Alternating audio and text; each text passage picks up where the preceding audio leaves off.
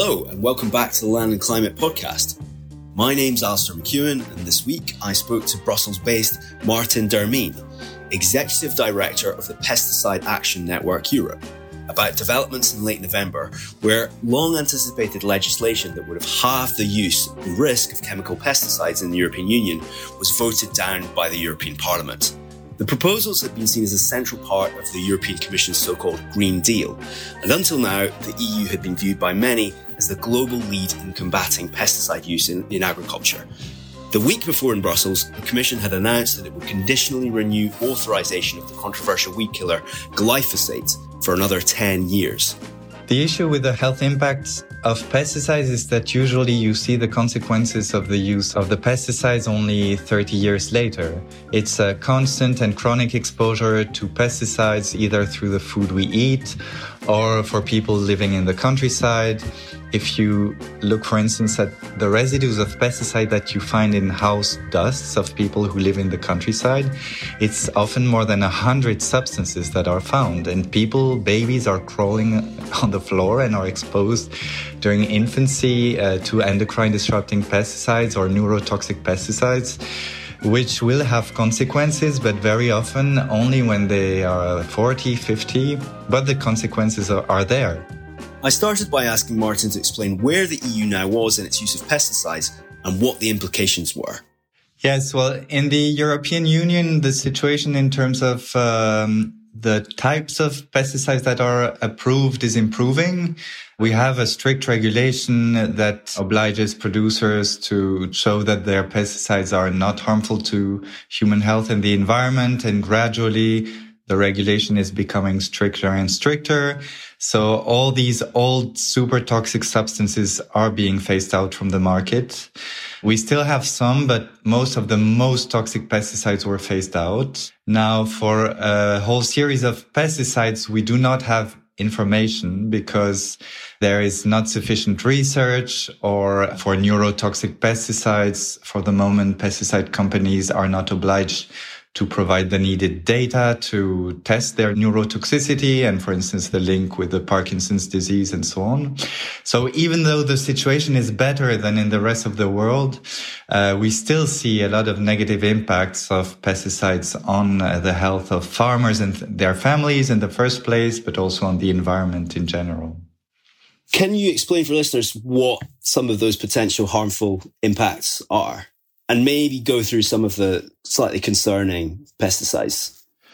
Yeah, so there are more and more epidemiological studies that point at the link between exposure to pesticides and the development of diseases such as the Parkinson's disease. Or there are also many studies linking exposure to pesticides during pregnancy with birth malformations, and in particular sexual birth malformations, endocrine disrupting effects, and so on. So clearly there are links, and also some evidence of, especially in some specific productions like the wine growers, there's a higher rate of cancers. So it's a whole array of diseases. A lot is not known. There is more and more research pointing at immunodeficiency that can lead to all kinds of diseases. But from what we know, it's highly problematic to use synthetic pesticides, but there's a lot to be discovered still, unfortunately. And it's an under-researched area, would you say, in terms of scientific research? Or is it just that there's a certain sector that are doing scientific research? Part of the knowledge is there based on the regulatory science. So the dossiers that the industry is providing show that their pesticides are toxic to reproduction or carcinogenic. But then for a whole part of the evaluation dossier, science is missing. As I was saying, on neurotoxicity, on immunotoxicity, for instance, the neonicotinoids were banned in the EU in 2018 to protect bees, but those are neurotoxic. And now, since 2-3 years, there is more and more publication showing that actually you find neonics in children's brains, that actually neonicotinoids are going directly through the placental barrier, meaning that when pregnant women would eat fruits or vegetables with residues of neonics, they would directly go to the embryo, the baby's blood, and expose a baby for which their neurological system is under development. And there we have no evidence whatsoever on is it harmful or not. It's not part of the regulatory system. So the evidence we have is highly worrying. And this part of the evaluation process is really missing. Can you take us through a little bit of the current regulatory system then? And then maybe we can go into what's happened in the last few weeks with the European Parliament, which voted down this proposal, which would have reduced pesticide use across Europe further. In the EU, the pesticide authorization system is regulated by one of the strictest regulations in the world. But unfortunately, when it comes to implementing it, both at EU and national level, we clearly see that there is a huge influence from agro-industry that is lobbying ministries of agriculture that prevent from a strict implementation of EU law.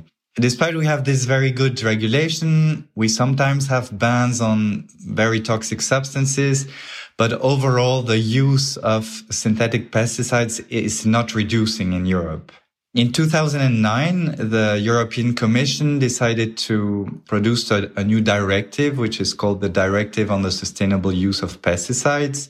And the aim of this directive was to better protect citizens and the environment against pesticides by gradually reducing the overall use of pesticides in agriculture and also in towns, for instance, for the maintenance of pavements or in parks.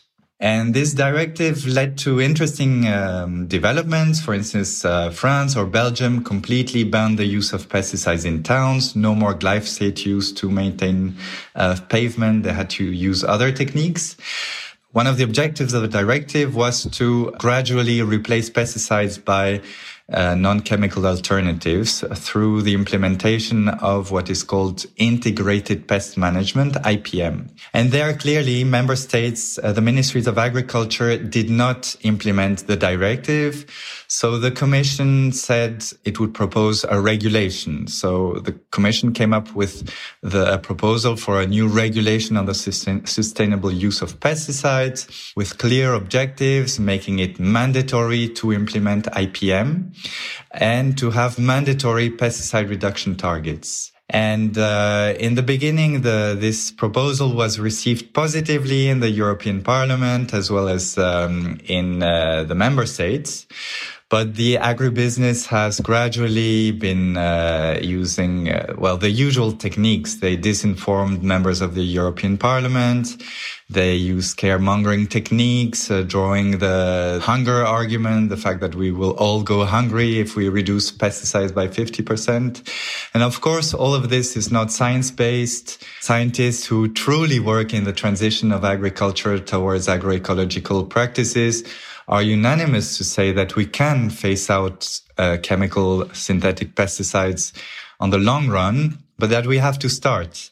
The argument of agribusiness were more convincing to a lot of MEPs, members of the European Parliament, and I think that also some national political situation led a lot of members of the parliament to, in the end, not vote in favor of the general interest, but rather in favor of agribusiness.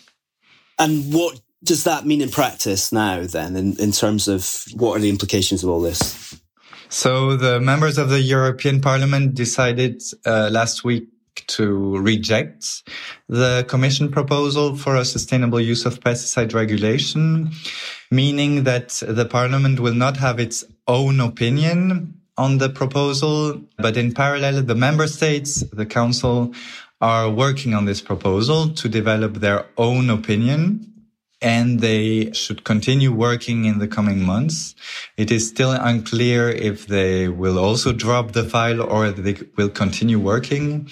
But if the Council, so the member states, reach an opinion, then the opinion from the Council will come back to the Parliament, and the Parliament will have to amend it or vote on it, and the discussion will continue. So the Commission proposal for a sustainable use of pesticide regulation, what they call the SUR, is not completely dead. There are question marks. Is the Council going to continue working on it?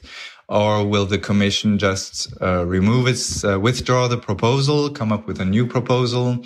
There are a lot of question marks for the moment, but there are still possibilities to maintain the Commission proposal. It is watered down, unfortunately, but there are still interesting progresses compared to the previous legislation, which is a directive. And we've got European Parliament elections next year. It does look like, at least according to polls, that some of the Green lobby may no longer be in the European Parliament. Are you pessimistic about progress, at least through the European Parliament? Historically, the European Parliament has been an ally of NGOs to work on pesticides, no matter they are right or left wing, because pesticides have a direct impact on our health. And nobody can disregard the importance of regulating strictly pesticides that in the end are harmful to citizens in rural areas, in cities, through direct exposure or through the residues in food. So we still are very confident that we can achieve important results with the European Parliament, having it more or less progressive parties, because we always did. Now the situation around the sustainable use of pesticides regulation was particular. It's in the middle of the Ukraine war. We had elections, so some right-wing politicians had to radicalize themselves in view of the elections. But we are really confident that the next parliament will still achieve great things on pesticides, and that we could still have an interesting new regulation to gradually reduce pesticides. And can you also say, for listeners, who some of the players are that are involved? They're obviously the big agrochemicals companies. There's also the unions. There's Copa-Cogeca, which I think we've previously covered in one of our podcasts. The agri-lobby is very diverse.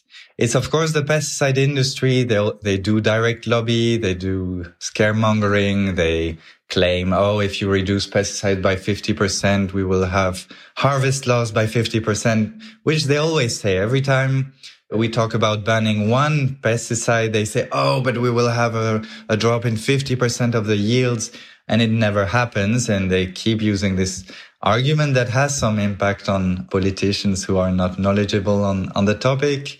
But there's also a lot of indirect lobby, because the pesticide industry has very, very close ties with the farmer unions. They fund a lot of the farmer organizations.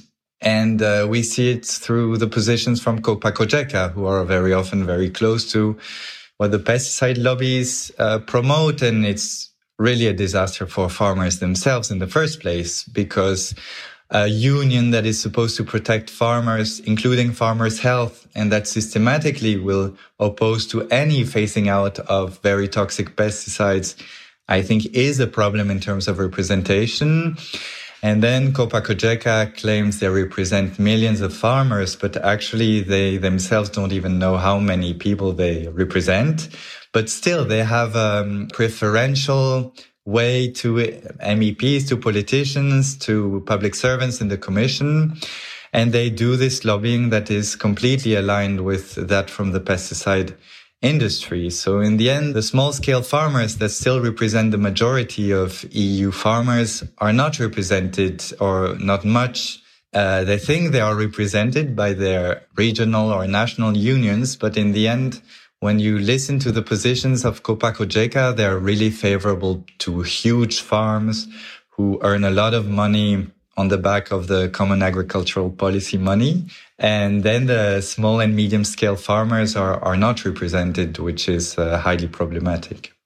And recently you also mentioned that the European Commission itself you kind of hinted a kind of fairly close relationship with the pesticide industry, and that it was hosting events, for example, that were only between them and the industry.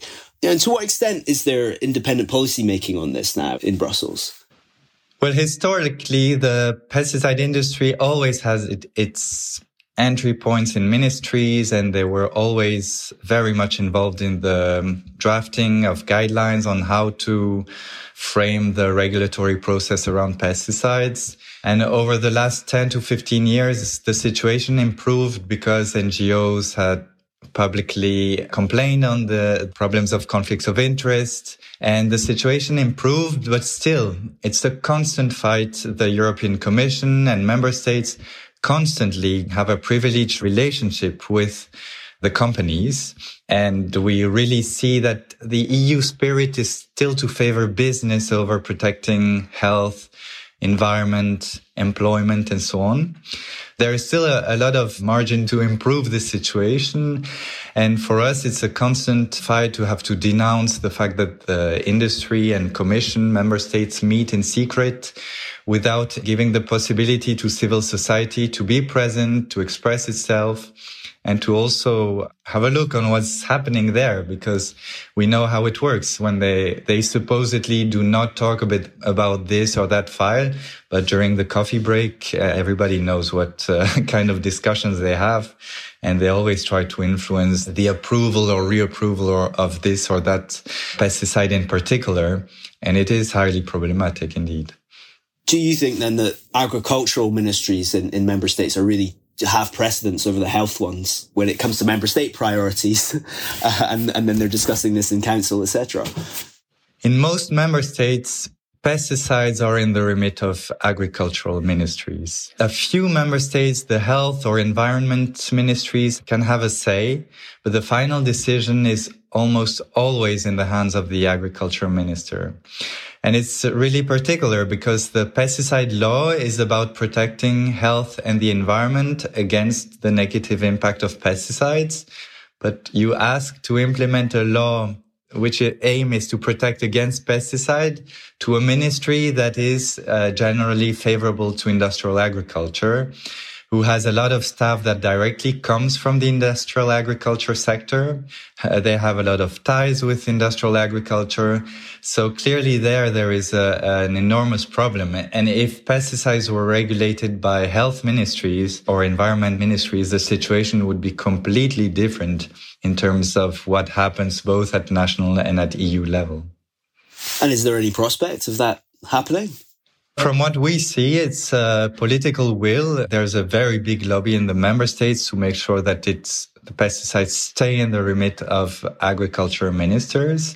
And we see that it works really well. So it should be much more on the agenda of the civil society in the member states to give this task to health and environment ministers. But we see also that there is some kind of political agreements. They do horse trading in the frame of when they create governments, and it always goes back to the agricultural ministers.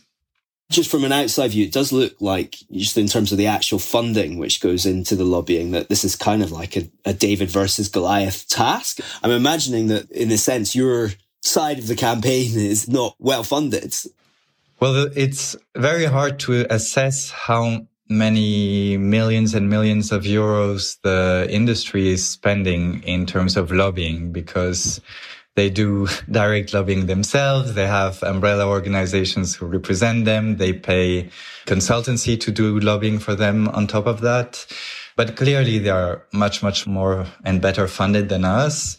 On the other hand, we have the public with us in all poll opinions and referendums and so on. You constantly see that the public is asking for a better protection of health and the environment against pesticides. They ask for phasing out of pesticides and so on. And we clearly felt it was finally heard by politicians, at least at EU level, with this proposal for a regulation on the sustainable use of pesticides in order to reduce pesticides by 50% until 2030. But then everything was screwed up, if I may say, at national level, because at national level, agribusiness has its direct entries into ministries of agriculture. And indeed, they are very efficient, and there's still a lot of work to do to develop a more efficient civil society at national level, to work on pesticides, and also to run more legal actions, because the law is on our side, but then it's the politicians who refuse to implement it correctly. Just looking forward, I mean, just in terms of the impacts of the kind of continued pesticide use, obviously we've got impacts on insect populations, etc. Can you give us a prediction on where we're going if pesticide use continues as it is? both in terms of biodiversity, but also in terms of health impacts? The issue with the health impacts of pesticides is that usually you see the consequences of the use of the pesticides only 30 years later. It's a constant and chronic exposure to pesticides, either through the food we eat or for people living in the countryside. If you look, for instance, at the residues of pesticide that you find in house dusts of people who live in the countryside, it's often more than 100 substances that are found. And babies are crawling on the floor and are exposed during infancy to endocrine disrupting pesticides or neurotoxic pesticides, which will have consequences, but very often only when they are 40, 50. But the consequences are there. There's an increase in neurodegenerative diseases. People declare these diseases at younger ages. The age to have cancer is lower and lower, very often linked to cancers that are linked to endocrine disrupting pesticides or endocrine disrupting chemicals. This is one of the reasons we say, okay, it's good to evaluate pesticides one by one, but we absolutely need to have a reduction of pesticides on the long run and to implement agroecological practices. And this is where we don't have an improvement for the moment. Pesticides are becoming safer and safer, but it's a very slow process. We have a few, 1, 2, 3 pesticides that are banned every year, but it's not enough compared to the hundreds of active substances that are on the market. And we need to finally have our politicians to follow what the citizens are constantly demanding, to have a plan to phase out synthetic pesticides and replace them with ecological alternatives. They exist, they work. The farmers who implement them, they have profitable farms. It's just a matter of political will and also to accept to not have any more pesticide companies. And yes, the people working in pesticide companies will have to find other jobs. But this is how economy should work. We have to transition towards a more sustainable economy in general. If you look at the kind of agrochemicals market, it seems that half the market, at least 50% of the market, is made up of 4 companies: Bayer, BASF, then there's the Chinese-owned Syngenta, and then the American giant Corteva. To what extent is this kind of being played out? And is the European Commission, for example, looking at this as a kind of geopolitical, economic dossier in which they're managing it? Yes, very clearly. When the Commission discusses either reducing pesticides or banning certain substances, they also receive internal pressures from DG Grow, whose aim is to favor business, maintain an open market. So there is also this proposal from the Commission to halt the exports of pesticides that are banned in the EU. They are still produced in the EU and they are exported to third countries that do not have a strict regulatory framework. There are also internal pressures from the Commission, who wants to maintain business and do not care about moral questions and protecting health and the environment in third countries.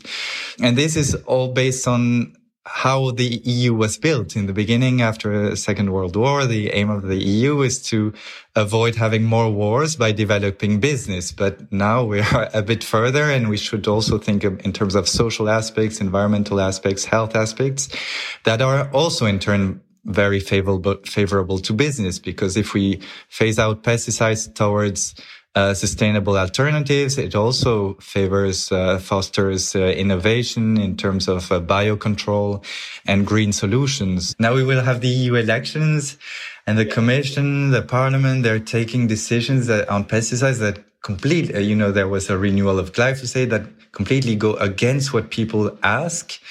And they do that just 6 months before EU elections. Then, for citizens, it's terrible. They say, but okay, who do we vote for in the end? And it really creates despair among people to say, but who can we trust? Who's going to protect us? I think all this is fostering, Euroscepticism, extreme right parties, and so on. I don't know if it's more part of the public trust in politicians to give them a future. Decision makers act with a short-term vision, and very often they react to pressures from the industry who use scaremongering messages, but they don't have a long-term vision. And by rejecting the proposal from the Commission to reduce pesticides by 50%, by reapproving glyphosate a few weeks ago, we see that gradually people lose trust in their decision makers, because who's going to protect me against pesticides? Now we talk a lot about PFAS. There are also PFAS pesticides sprayed deliberately on our food, and people eat PFAS, the forever chemicals. In the end, they take these decisions. This creates doubt among people. Who should I vote for? We have the EU elections in just 6 months' time, and we need to give more hope and a positive future to people. And now they see that the Commission proposal for a more positive future in terms of exposure to pesticides has been destroyed by the European Parliament. I think that in terms of democracy, it's a really bad signal for citizens. My thanks to Martin Dermeen from Pesticide Action Network Europe. As usual, we have some further reading on the subject, which you can find in our podcast blurb, which we hope will be useful for better understanding the issue. Do feel free to get in touch with us directly to give us feedback, or if you think there are issues you think we should be looking into. Thanks also to Vasco Kostovsky for producing the show, and we'll be back again in a couple of weeks' time with another interview. Thanks for listening.